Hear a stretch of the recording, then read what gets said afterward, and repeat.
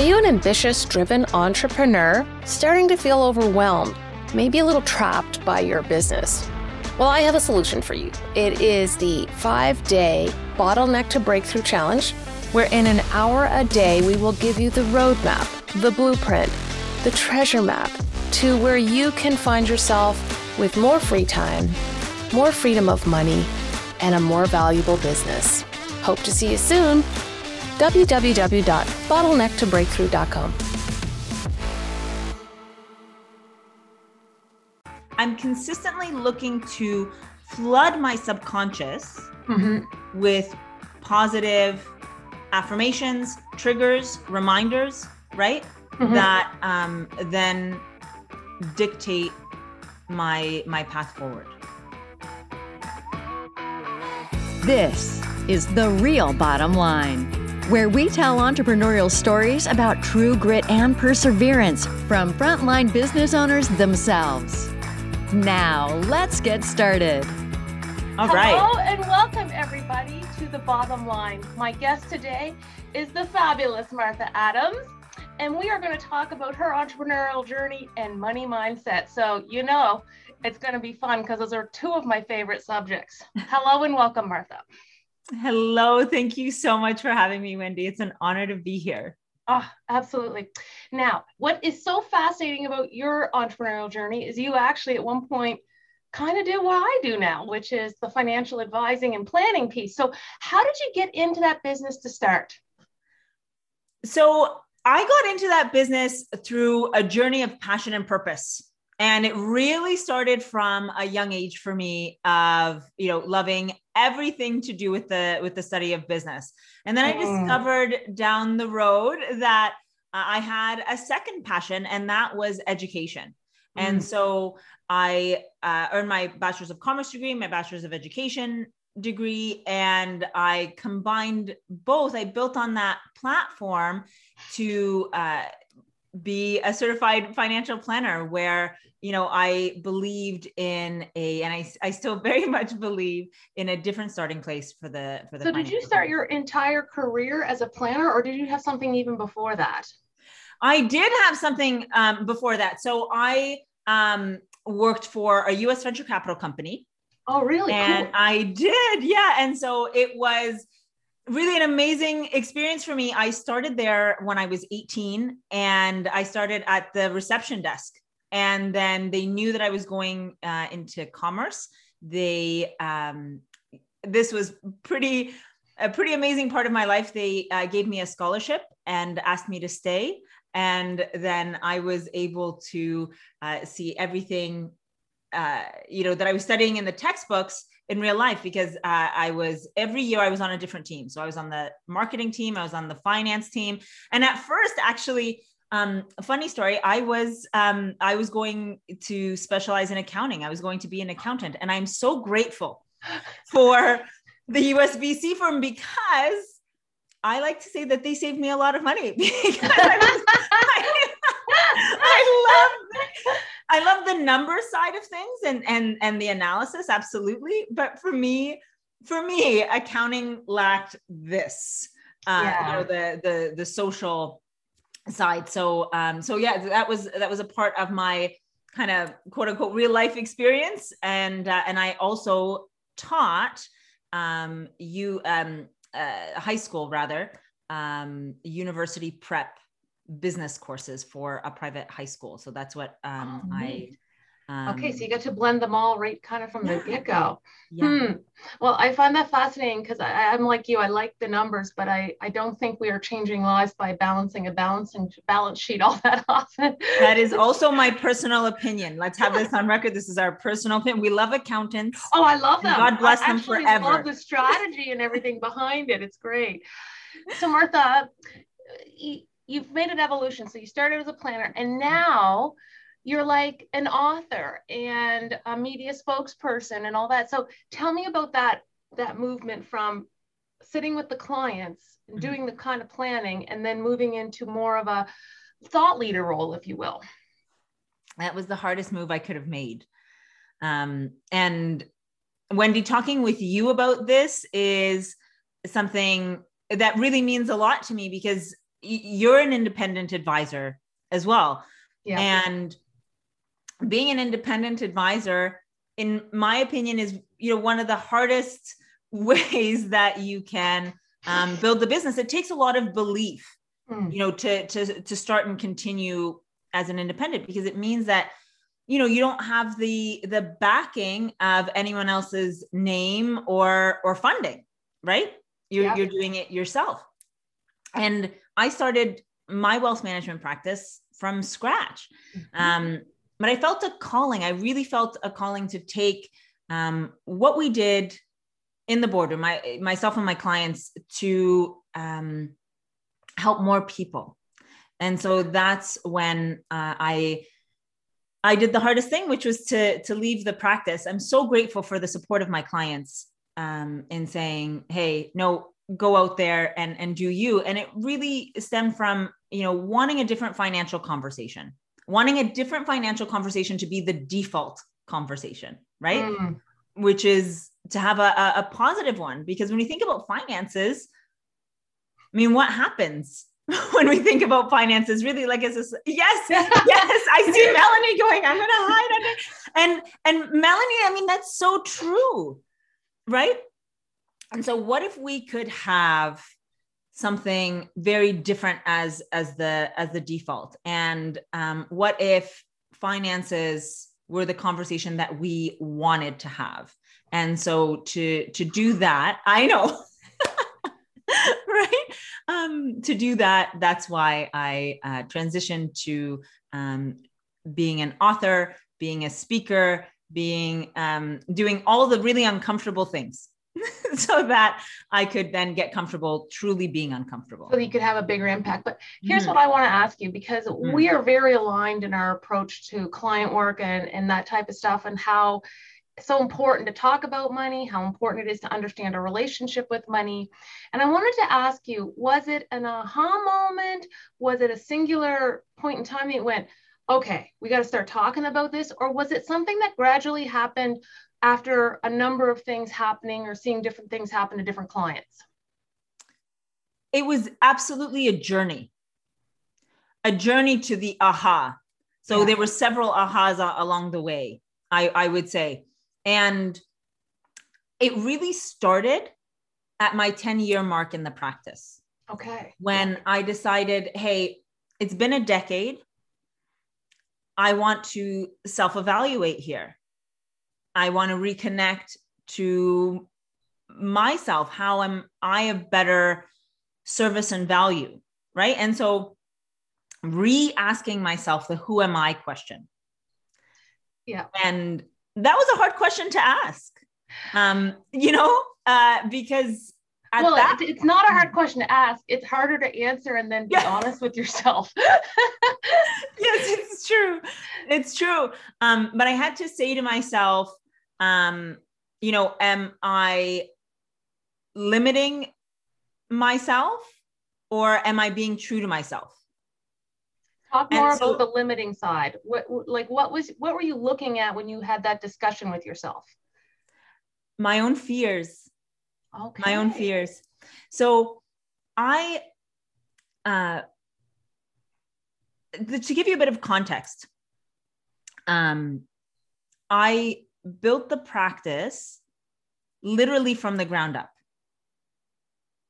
And then building that, then getting it to a point where it was successful, right? Yeah. And so that turned into, it took a lot of courage to get it to that point. But then that turned into my comfort in my boardroom. I, was making a difference with my clients. I was in there in the one-on-one, and I would go into schools. I would speak. I would, I would do all those kinds of things, but I wasn't growing. I didn't truly feel that I was challenging myself. So I knew that there was more that I was meant to do. Yeah. I knew that, but it was getting muted by my comfort in my boardroom. I could hide away there. It was easy because you've been doing it for 10 years. So it's no problem anymore. That's it. And I was at that point mostly referral based. And so it was easy. I must be honest and upfront, right? Mm-hmm. To say, yeah, it was at that point. It wasn't to say that I wasn't working. I wasn't, busting it out with legit hours, right? Yeah. Of course, but I couldn't say I was challenging myself. I couldn't say that I was growing in message and purpose. Well, that is a big realization, but then you acted on it, which is actually probably the harder. I mean, it's a hard discussion to have and come to that conclusion, but then to go and take the next step and do something about it. Yeah. So yes. How did you do that? Like what were the criteria you looked at to make, this is what I'm going to do it. I'm going to go for it. So this might sound funny, but it's true. And Wendy, always in our discussions, it's always very honest. So I'm just going to be very honest. Please do. When I get nervous, when something's really challenging me, I feel straight up nauseous. So I knew that if I was feeling nauseous, that I was doing something right. And I was challenging myself. And so it started with me pitching a TV series.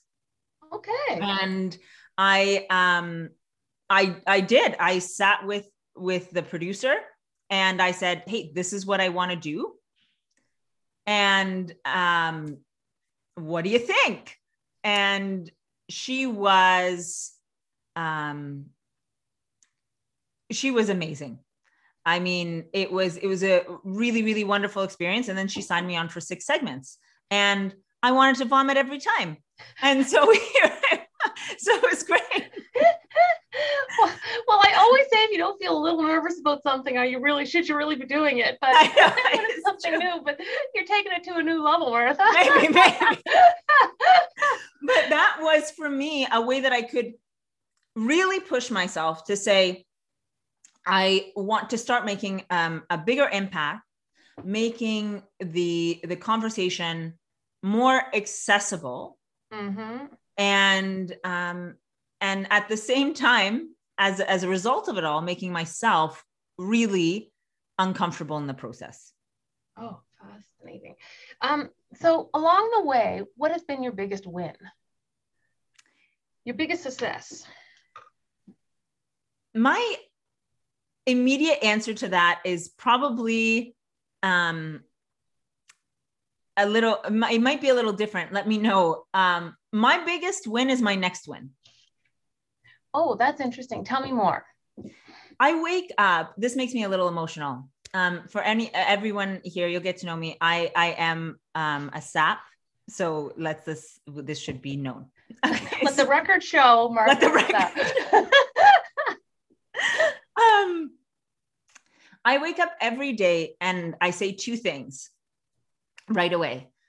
I say, today's going to be the best day yet.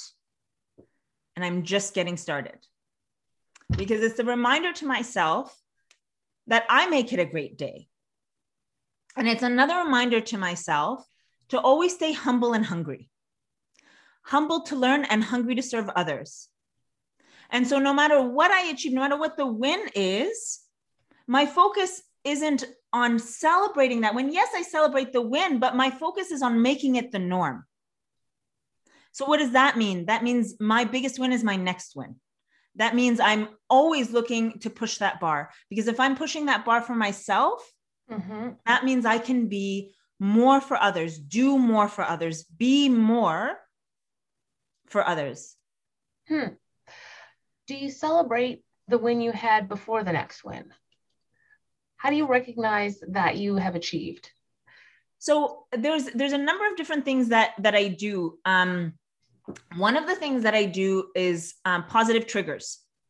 So I very much believe in and practice the earn, grow, enjoy model, where I'm going to earn, and then I focus on growing, obviously investing personal development, all of the different areas of my grow category. And then the enjoy for me, a part of that is positive triggers. So I might buy myself something, but now it's not about that piece that was in my enjoy category list. Now it's what it represents to me. So that's one way that I enjoy with purpose. And then when I see that item, it's not so much about the item, it's about the trigger. It's the reminder that that's now the norm. That event that happened, that's the norm. So I'm consistently looking to flood my subconscious with positive affirmations, triggers, reminders, right? That then dictate my path forward. Oh, that's amazing. So along the way, you must have had some lessons as well as you went from, venture capitalist company to planner to, what would you call yourself now, Martha? Thought leader. What would you call yourself? Gosh, I love thought leader. Can we stay with that? We will stay with that one's very humbling. So your journey from VC to planner to thought leader. What has been your biggest lesson along the way? I would say the biggest one is around belief. When I was young, I had this feeling that I had to put my belief in others, that they would hold my belief for me. Right? And that's my biggest lesson. And I had to learn it several times, was that no one holds your belief other than you, right? People can uplift you, shine their light, believe in you. That's different. Yeah. Right? But when someone else holds your belief, you truly give them control. It's not about respect for your elders, which is very much where that idea for me came from my upbringing, right? It's not about respect for elders. It's not about any of that. It's about respect for yourself and appreciation for yourself. And what I learned is that is not a selfish idea. It's an idea of self-betterment. I feel like that's also tied to confidence. Very true. So when did you become confident enough to realize that, to have that epiphany? Like, what was there? Again, I go back to, was it an event? Was it a buildup? Did you see something happen that made you realize that you were enough to do it yourself? You know what I mean? Like you could believe in yourself and not pass that on to someone else. I'd say that when I really invested in my self-development, and I don't mean solely money. I mean energetically. Okay. Invested in my self-development. I started to unmute myself. Right? So one of the things, one of the best ways that I can describe it is, Wendy, you mentioned confidence, and it's so true. When you don't see yourself, you can't hear yourself. How can you truly, completely be yourself? Right. Yeah. And so I started to gradually, as I was unmuting myself, I was really taking out those earplugs and being able to hear what it is, like my own voice, really. Right. So when I was giving others my belief, yes, I was myself, right? Within me, I'm still myself, but I'm not growing in the way that I'm meant to grow because I'm muted, right? So I started to really be able to hear myself when I energetically invested truly in my self-development. Through all that self-work, I'm a big fan of unique ability, meaning that which you do, not only are you really, really good at it, but it feeds your soul. You're full of energy. Doesn't mean you're not tired at the end of the day or doing a whole day of it. Just means that you feel really good when you're in the zone. What would yours be?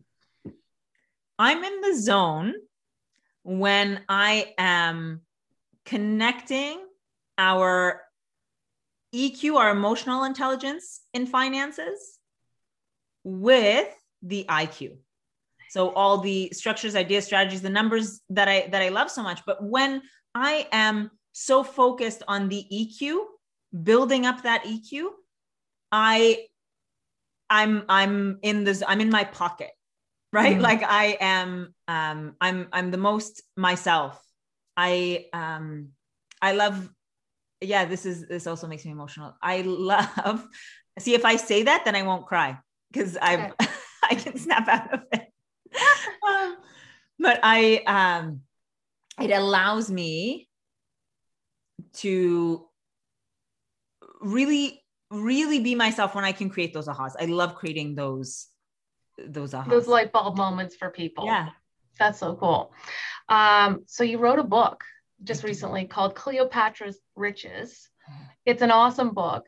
Can you talk about the process of writing a book? Where did it come from? Did you work with a publisher or do self-publishing? Both. So interesting. Okay. It was a journey. It was a journey. So being a first-time author takes a lot of guts. I found in like, I was so grateful to have found my belief, right? And then continue to build on that. So I said to myself, well, if I'm leaving my boardroom and wanting to take these one-on-one conversations to help more people, right?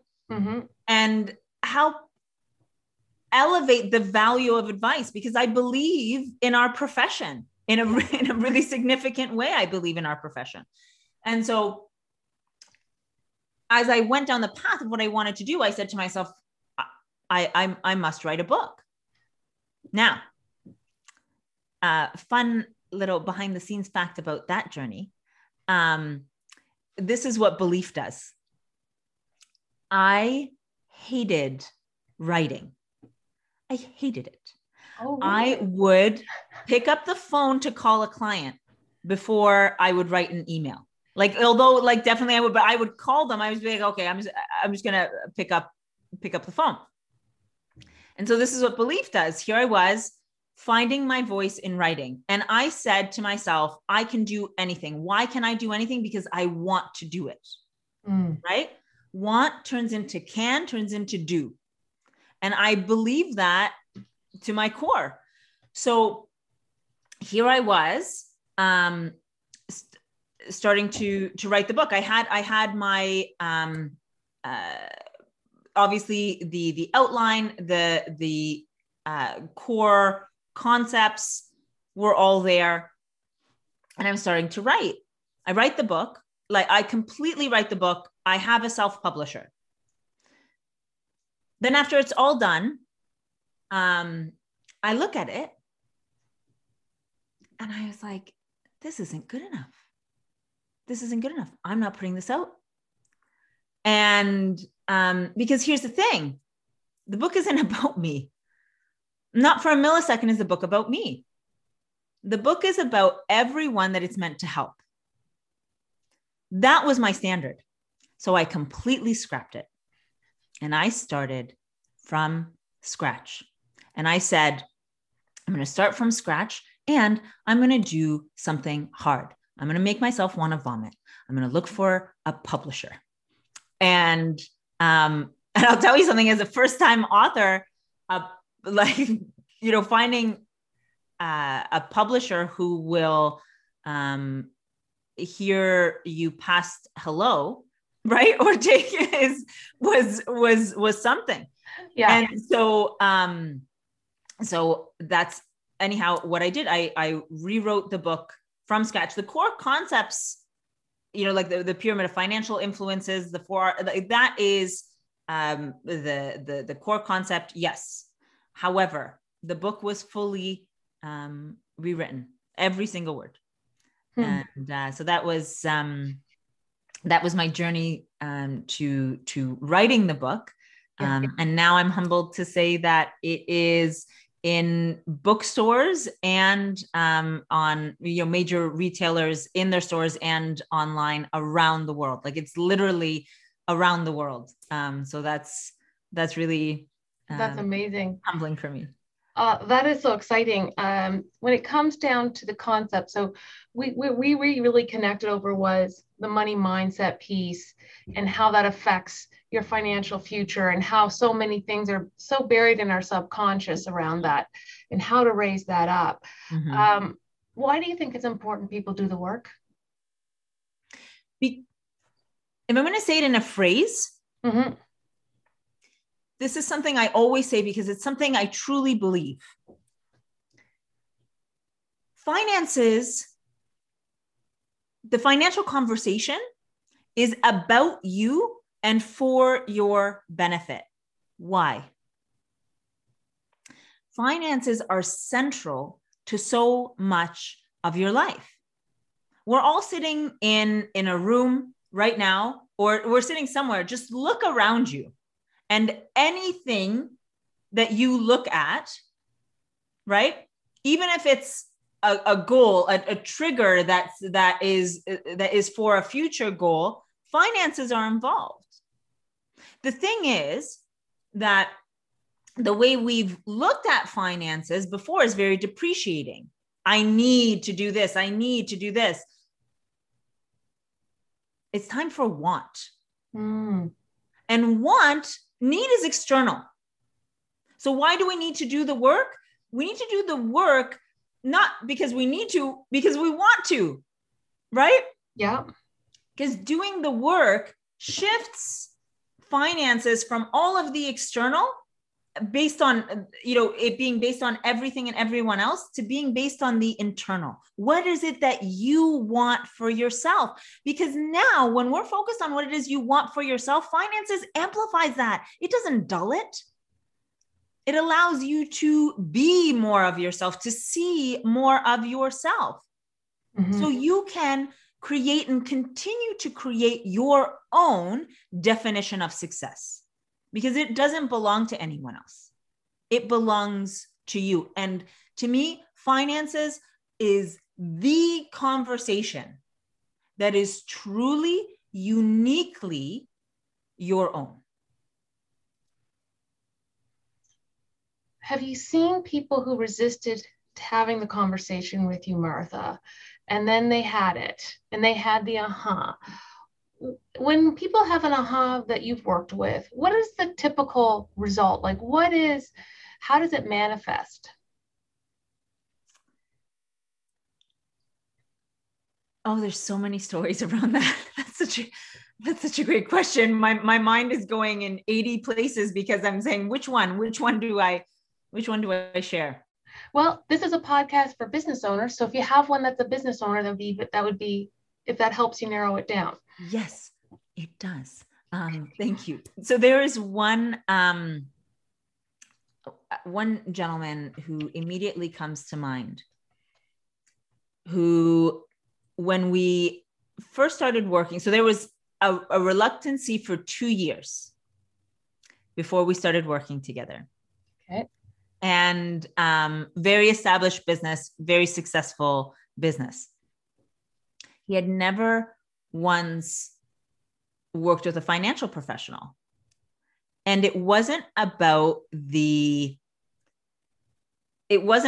numbers, right? No. It was about the feelings and the beliefs. Okay. And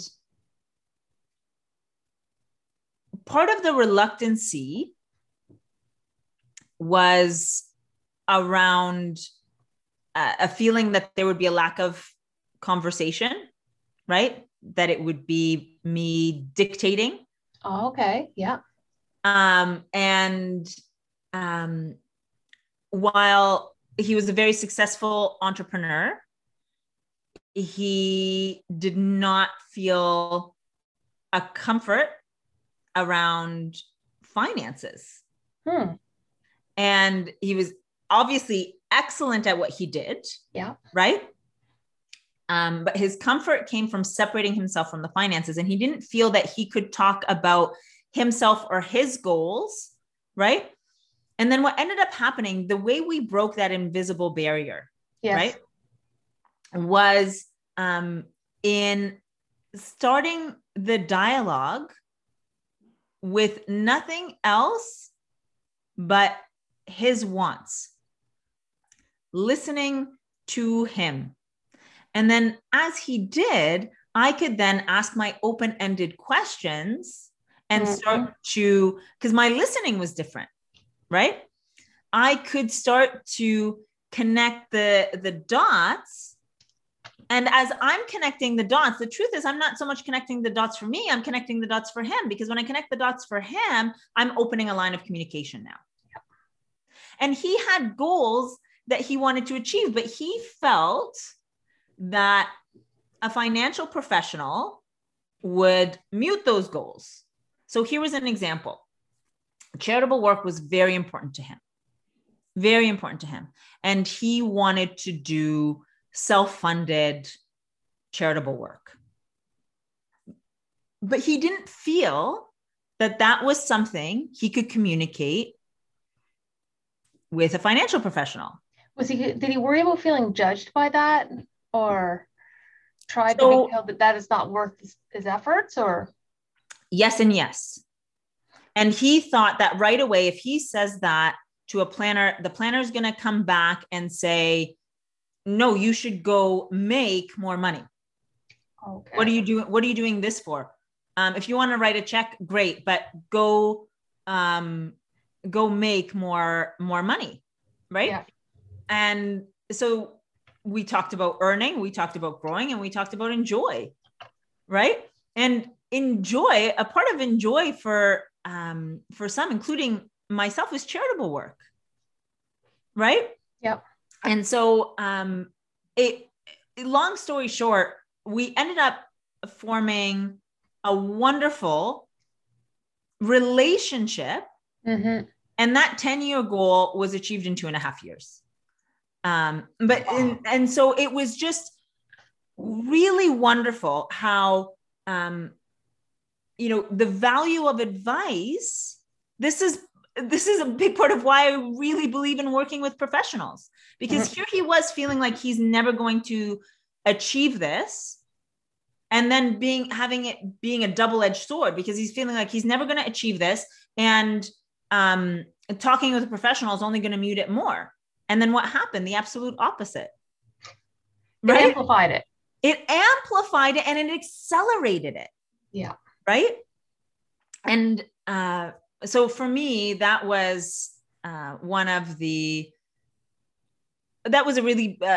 big win. Yeah, that's amazing. It makes me think when I do some presentations, I talk about how if you had if you broke your arm, do you wait till it heals before you go to the doctor? Because so many people say, oh, I'm just going to fix X, Y, and Z, and then I'll come see you, versus, I do that all the time, right? I'm your doctor, but anyway. Yeah. That's cool. I'm going to open up the floor now for some questions. So what we usually do is get people to unmute, and then I bring them down. So just show me your picture. Melanie, you good? Oh, she's good. Here we go. Hi, Melanie. Hi. You're delightful. You're delightful. I love your passion. Thank you. I was writing questions. I'm like, oh, she kind of answered that. And so I guess one of the questions, I'm still going to ask it because I'm curious, in your experience working specifically with entrepreneurs, and even when you were working in the VC firm, what do you think is there's this, what causes that divide between allowing yourselves to want something and is it guilt? Do we feel you mentioned selfish. Like, where do you think that comes from, especially where, and then this, this kind of tension between money as something we have to do to kind of live rather than what we get to earn to enjoy. And I've done the one number personal so I get it. I was more like, I was more oblivious rather than hiding. But that's my out of curiosity, what do you think causes that divide? So the divide between us and our numbers? Yeah, like what the want, feeling it that it's okay to want something, and then to see the path of getting what we want, that finances, we get to leverage finance rather than we have to. I love your question, Melanie. And the truth is, the answer to your question, we can be here for legit days. And I promise we would enjoy it. Like, I promise it would be a nice days of conversation. I'm going to boil it down though to start. Okay. So I love the financial conversation being interactive. Why? Because I believe that it's two-sided, right? So I'd love to answer this question by having a dialogue, you and I. Does that sound okay? Yeah, sounds great. So if I ask you about your upbringing and money, what is something you would say? If I ask you, hey, what was money like in your household growing up? What would you say? Yeah, I mean, we were well looked after. Wasn't something that I thought about. We used to get an allowance, and money matters when they were discussed, which was rare in front of the children. It was told, it was understood, you don't talk about that outside of the house. Like, that's private. Yeah. Pretty common. So first of all, every story is unique to every individual. So that story is unique to you. Yeah. Right? Now, a really key thing there is, I mean, first of all, the messaging of money's taboo. My secondary question is, where in that, in your upbringing specifically, did you get to see yourself? I wasn't around money. Yeah, I wasn't part of it. Exactly. I didn't get it. Exactly. Yeah. Right?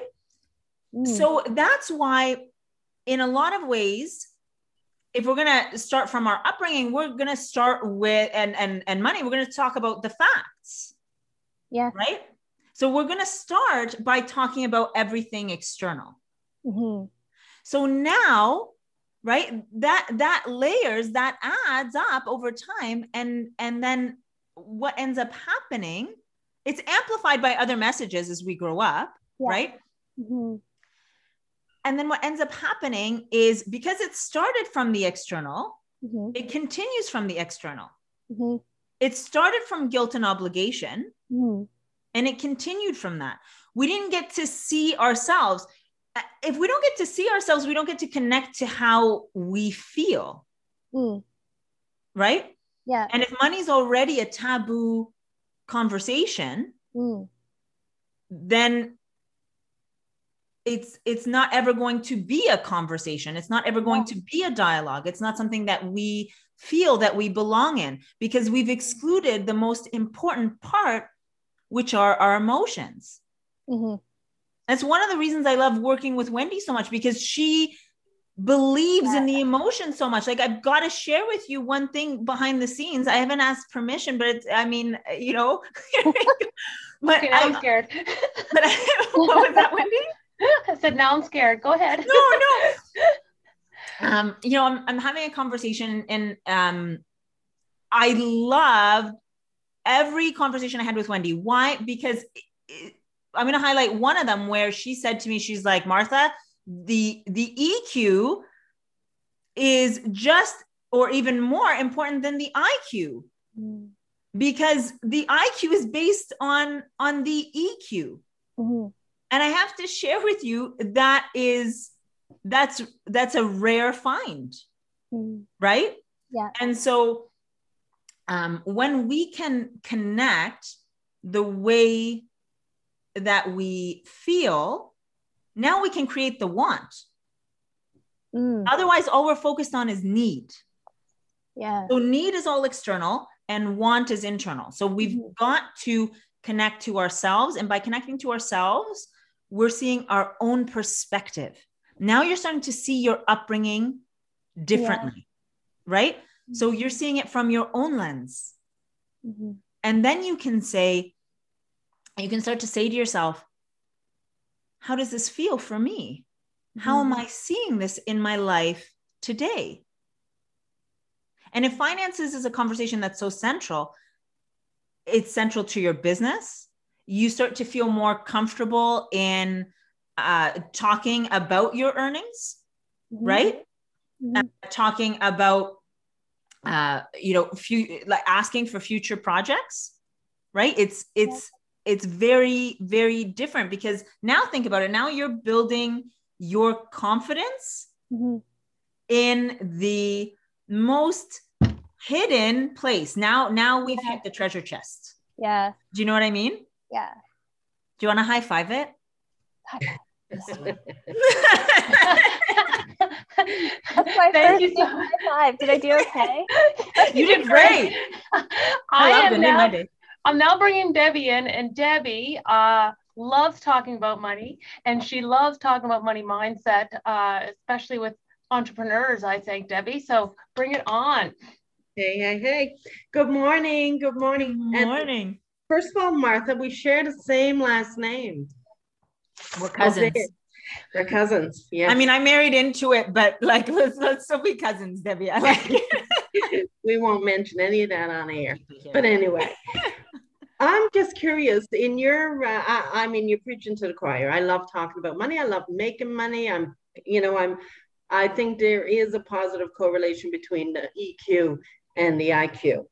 But in your journey, have you noticed that a gender difference when it comes to, well, I'll just tell you, sometimes I meet women that are okay living in a household where the man is bringing in the money, and people don't like to talk about this, but they're not okay with being the stewards of their own money.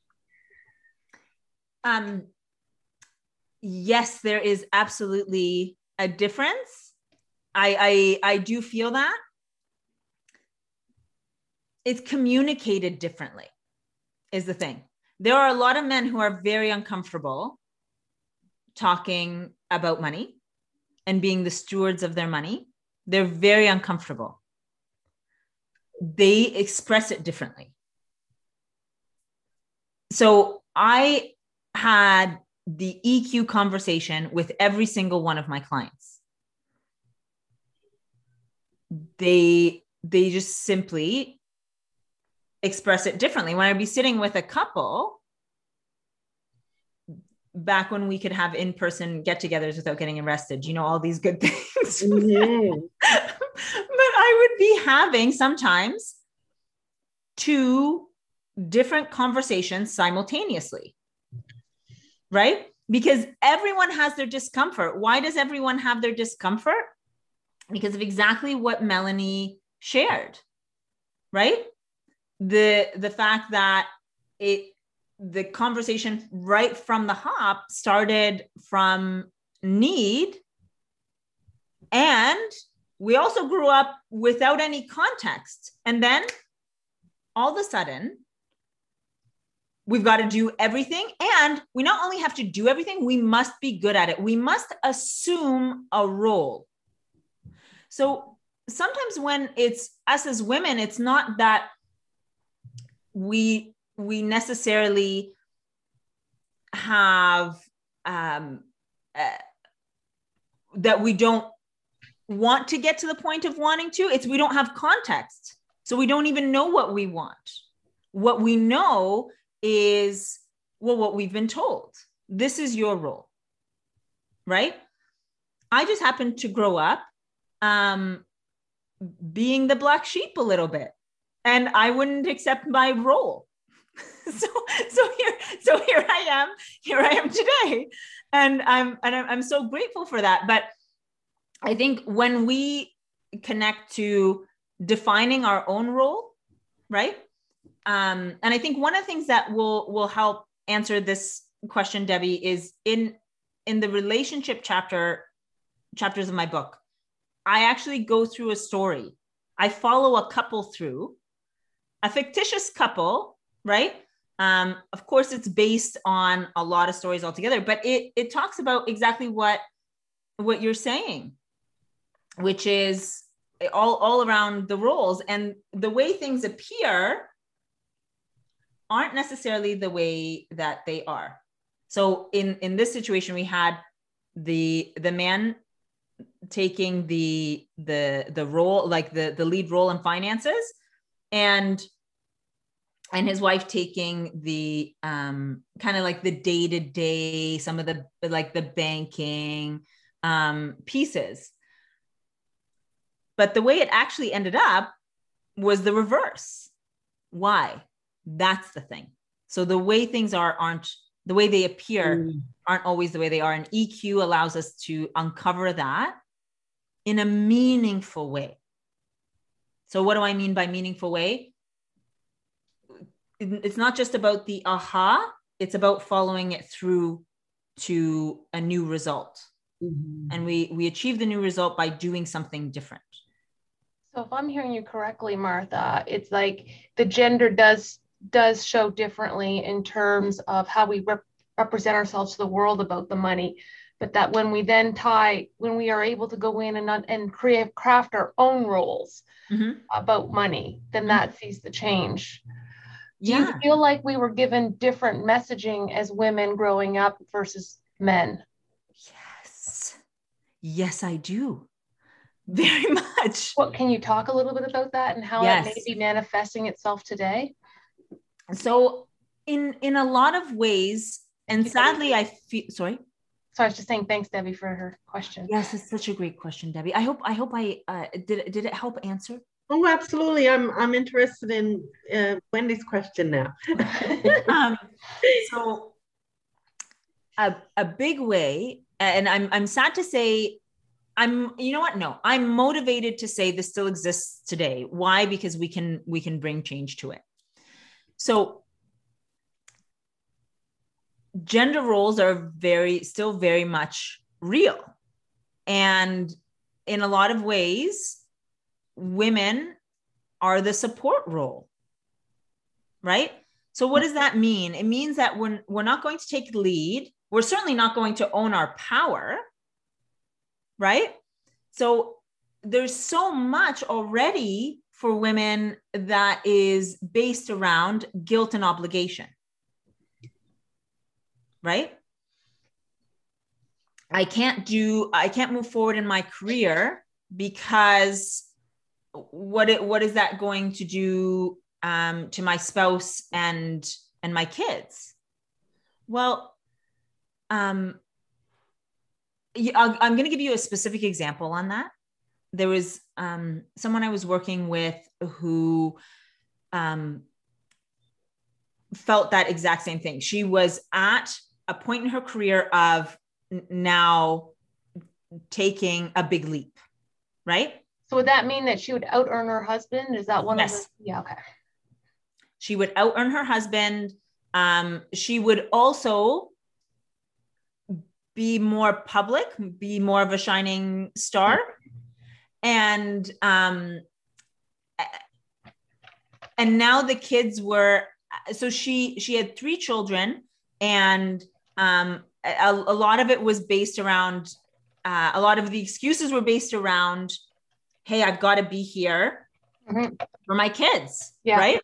But that was no longer the thing. Then her feeling that, hey, her husband wouldn't feel comfortable, or, that she would, in doing that, she would be hurting the family in some way, mm-hmm. right? Because she was now no longer going to be the supporting role. Now, the truth is, her husband was actually legit all for it, right? All for her being more her. Because the thing is that one of the things that he acknowledged, and this is separate conversations, he and I, one of the things that he acknowledged was if she's more her for herself, she's going to be happier around me. She's going to be happier around the kids. She's going to, it's gonna, happy wife, Matt. Like, that's part of his joke to how he communicated the way he really felt. Yep. But her belief was formed from that feeling of guilt and obligation, that like her belief in having to be that supporting role. So I hope that gives a kind of a solid example. And that's probably so many outside forces that had added up over time, but probably principally happened when she was quite young, is what I would guess. Yes. Yeah. There is one final question that I have on the table for you, and that was understanding the actual actions that you can take. So we have this EQ, we have this moment, this, oh my God, I understand everything in the universe now about my money. Now I have to do something. Or how do I move from to action? So this is perfect, because one of the things that I say is you've got to start the conversation. When you start the conversation, you create the aha. Mm-hmm. Now you've got to continue it, right? Because often we stop at the start. We stop at the start line. We've done something, we're like, great. And then let me sit down for a minute. Knowing is half the battle. So we have to go the other half. You have to go the other half. So now you've got to ask yourself, well, now what am I going to do about it? Yeah. Why am I saying ask yourself that? Right? I'm saying ask yourself that because now you're really connecting to your inner power of choice. Mm-hmm. No one chooses for you. You choose for you. Right? So now what am I going to do? So let's just say you came to the realization, you had that aha, and it connected to you to your goal. Yeah. Perhaps that's then picking up the phone and calling Wendy, right? To say, okay, let's update the plan. I mean, really, like these are the things, because now you're empowering yourself with the tools and perspective, right? Mm-hmm. And the best part is that it started with you and it continues with you. I feel like part of it too is if you have a professional in your life that you can state the goal out loud, that you're probably more likely to follow through, because now you've said it out loud versus just had it in your mind. Yes. And then you can engage that help to get you there. So our subconscious mind does not discriminate, right? Mm-hmm. Anything we give it accepts as fact. Yeah. So I share that because, Wendy, what you're saying is absolute evidence of that, right? So when you're saying it out loud, you're also communicating something to your subconscious mind, right? Yeah. As to what you believe about yourself. Yeah. And I mean, that's part of the reason. So speaking with a professional, saying it out loud with a professional. Another thing is when you're saying your affirmations, there's a reason we say them out loud, right? Because programming our mind to a new path. Mm-hmm. Mm-hmm. Absolutely. That's awesome. Okay, Martha, I have to tell you, I have greatly enjoyed today. Thank you so much for coming on The Real Bottom Line. And I think that the real bottom line today is earn, grow, and enjoy. Thank you so much. Thank you so much. Thank you, everyone. Thank you for listening to The Real Bottom Line. This show is produced by Black Star Wealth. Executive producer, Wendy Brookhouse. To learn more about the show or to contact us, go to blackstarwealth.com.